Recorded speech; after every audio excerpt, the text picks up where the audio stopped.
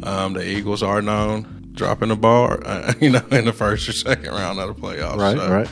I'm gonna go with ATL. All right. I feel like the ATLians are really starting to click right now. I mean, Matt Ryan, he showed me a little bit in that last game. He can face the blitz. He can stand in there and make throws and kind of avoid that pressure. And that's kind of been the knock on him. Slow-footed Matt Ryan. Doesn't really have the big arm to get the ball down the field every time. But I think I'm gonna go with Atlanta on this one.